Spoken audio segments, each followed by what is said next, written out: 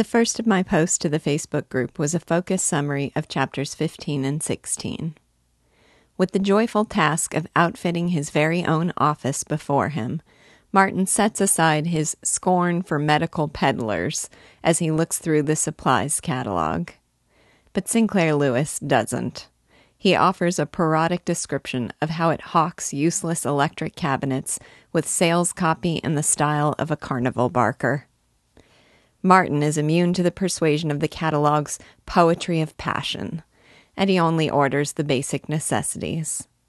While Leora yearns over the reception room oak set, he says they can sit in plain chairs. He turns a bookshelf into an instrument case, an old kerosene stove into a sterilizer, and 2 cubicles into consultation room and laboratory. But he assures Leora he is not going to go monkeying with any scientific research. He hangs a plate glass sign on the door reading M. Arrowsmith, M.D., and exalts to Leora that he has never been so happy. After Martin's first patient comes in with an ulcerated tooth, Martin gleefully exclaims to Leora that now the patients will come tumbling in. They don't, and for 10 days he only frets and tries to look busy.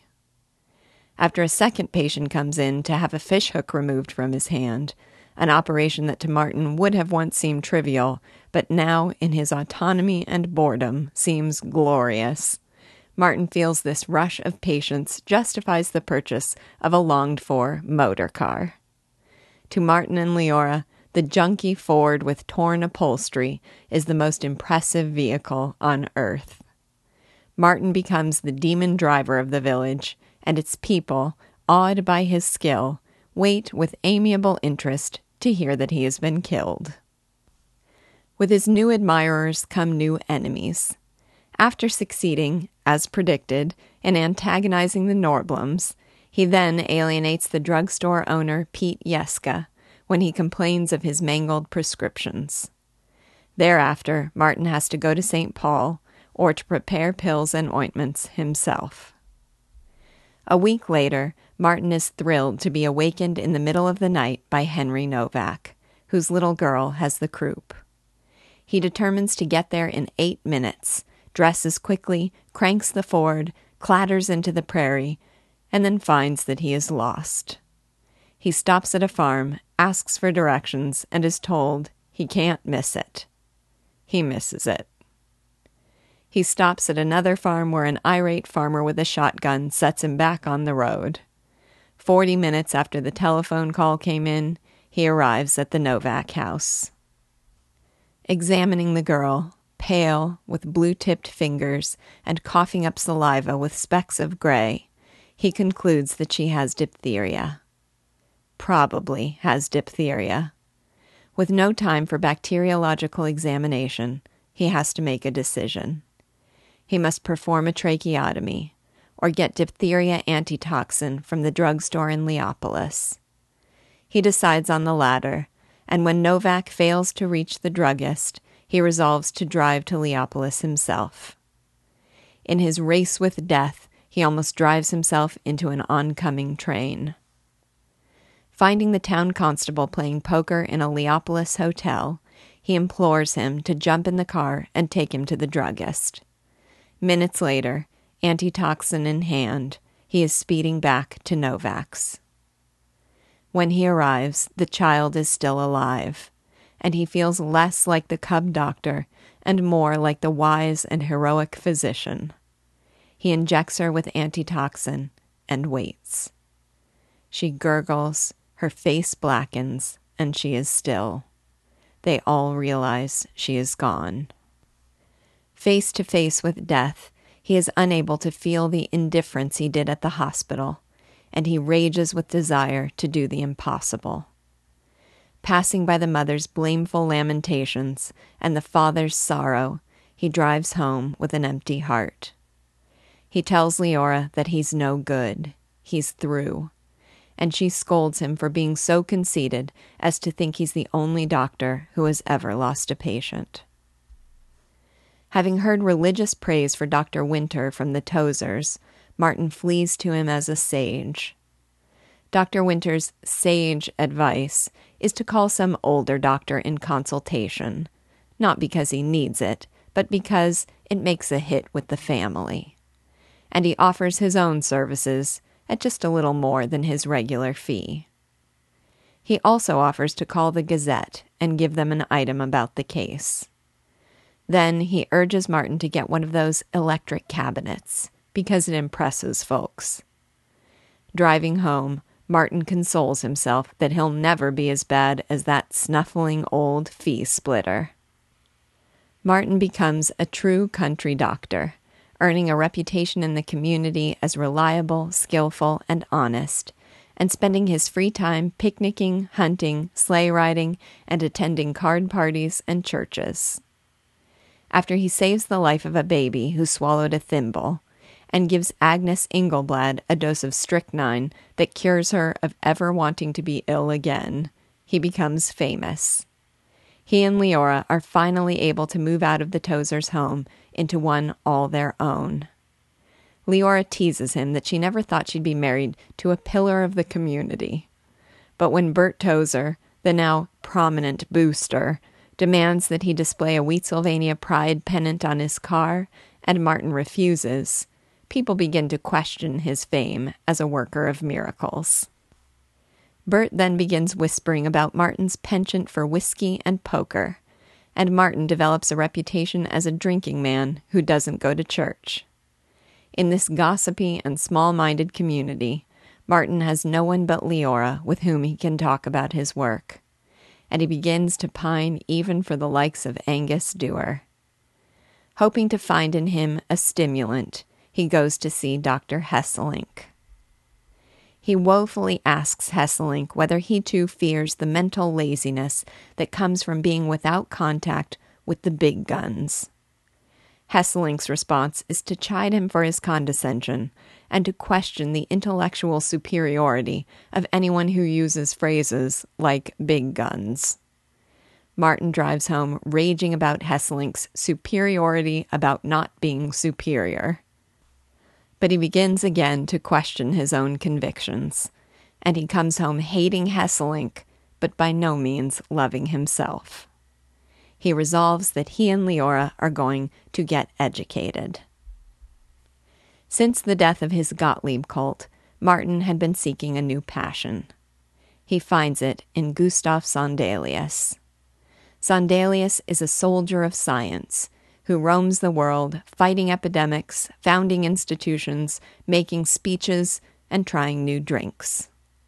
In the spell of Sandelius, Martin becomes convinced that the only way to get rid of avoidable diseases is to make the best physicians autocratic officials.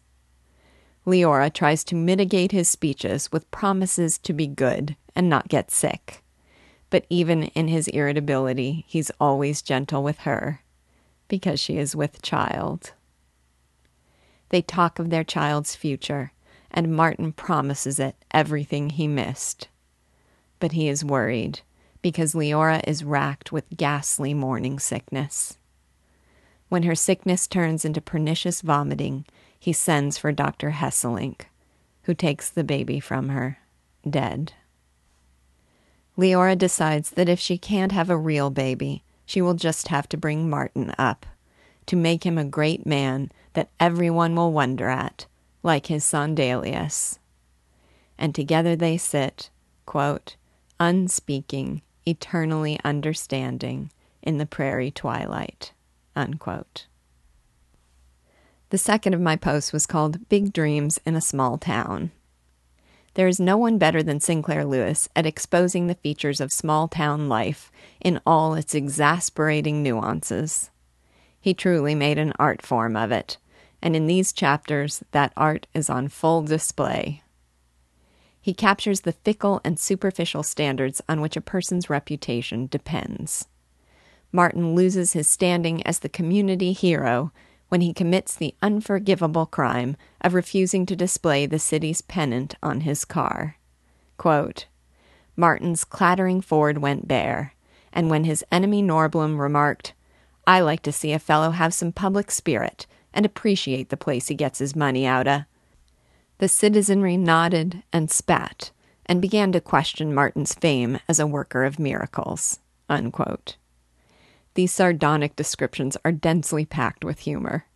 From the casual referral to his enemy Norblum, an enemy because Martin dared to decline an office that they never really got around to even offering, to the manner in which the condemnation of a man's character is confirmed by nodding and spitting. Lewis exposes the lip service people pay to morality and the premium placed on maintaining moral appearances. Quote, he had intimates, the barber, the editor of the Eagle, the garage man. Perhaps he was too intimate with them. It was the theory of Crimson County that it was quite all right for a young professional man to take a timely drink, providing he kept it a secret, and made up for it by yearning over the clergy of the neighborhood, unquote. So, you shouldn't drink. Actually, you should just hide the fact that you drink. Really, you should just do meaningless penance for the fact that you drink. He conveys the longing felt by someone who desires more, who yearns for meaning beyond the petty cares of the backwoods. Quote, he was contented enough in gossiping about fishing with the barber, nor was he condescending to meteorologicomania, but except for Leora, he had no one with whom he could talk of his work, unquote. I thought referring to the cliché mundane talk about the weather as meteorologicomania was hilarious. Any thoughtful reader feels the pain of Martin's yearning. But Sinclair Lewis also wants to make sure we don't become too arrogant and grandiose about this yearning, and that we aren't too dismissive of the values and the people of a small town. I think we are meant to sympathize a little with Dr. Hesselink when he says, quote, Aerosmith, I may do you an injustice, but there's a lot of you young practitioners who feel superior to the farmers that are doing their jobs better than you are. I think that a good many of these farmers think a lot harder and squarer than the swells I meet in the city, unquote. And he also shows us how that yearning can lead us to false gods. Quote, like all ardent agnostics, Martin was a religious man. Since the death of his Gottlieb cult, he had unconsciously sought a new passion, and he found it now in Gustav Sandelius's War on Disease, unquote. Lewis is trying to show that though there are hazards to life in a small town, so too are there hazards in going too far in denigrating it. And the last of my posts was called Leora is the Best. Wherever Martin goes, whomever he encounters, whatever trials he endures, Leora is there as a charming and ever-supportive constant. When he says he's through with all that research stuff, she simply smiles innocently, patiently, knowingly. When he sets to work furnishing his new office, she sits outside in the wild grass, but comes in every quarter of an hour to admire. When he nails his placard to the door, she looks up at it, holding him and squealing softly. When he loses his first patient and says he's through, she won't accept it. She tartly chides him for the arrogance of acting like he's the first doctor who ever has, and she reassures him that he did all he could. When he gathers a small, sound practice, she playfully teases that she never knew marrying him meant they'd be pillars of the community, and that it's too late to find another husband now. And when she suffers months of ghastly morning sickness and the absolute horror of a forced delivery of a stillborn baby, she tells Martin how worried she was about his worrying. And, quote, he kissed her, and for hours they sat together, unspeaking, eternally understanding, in the prairie twilight, unquote. Leora's just the best.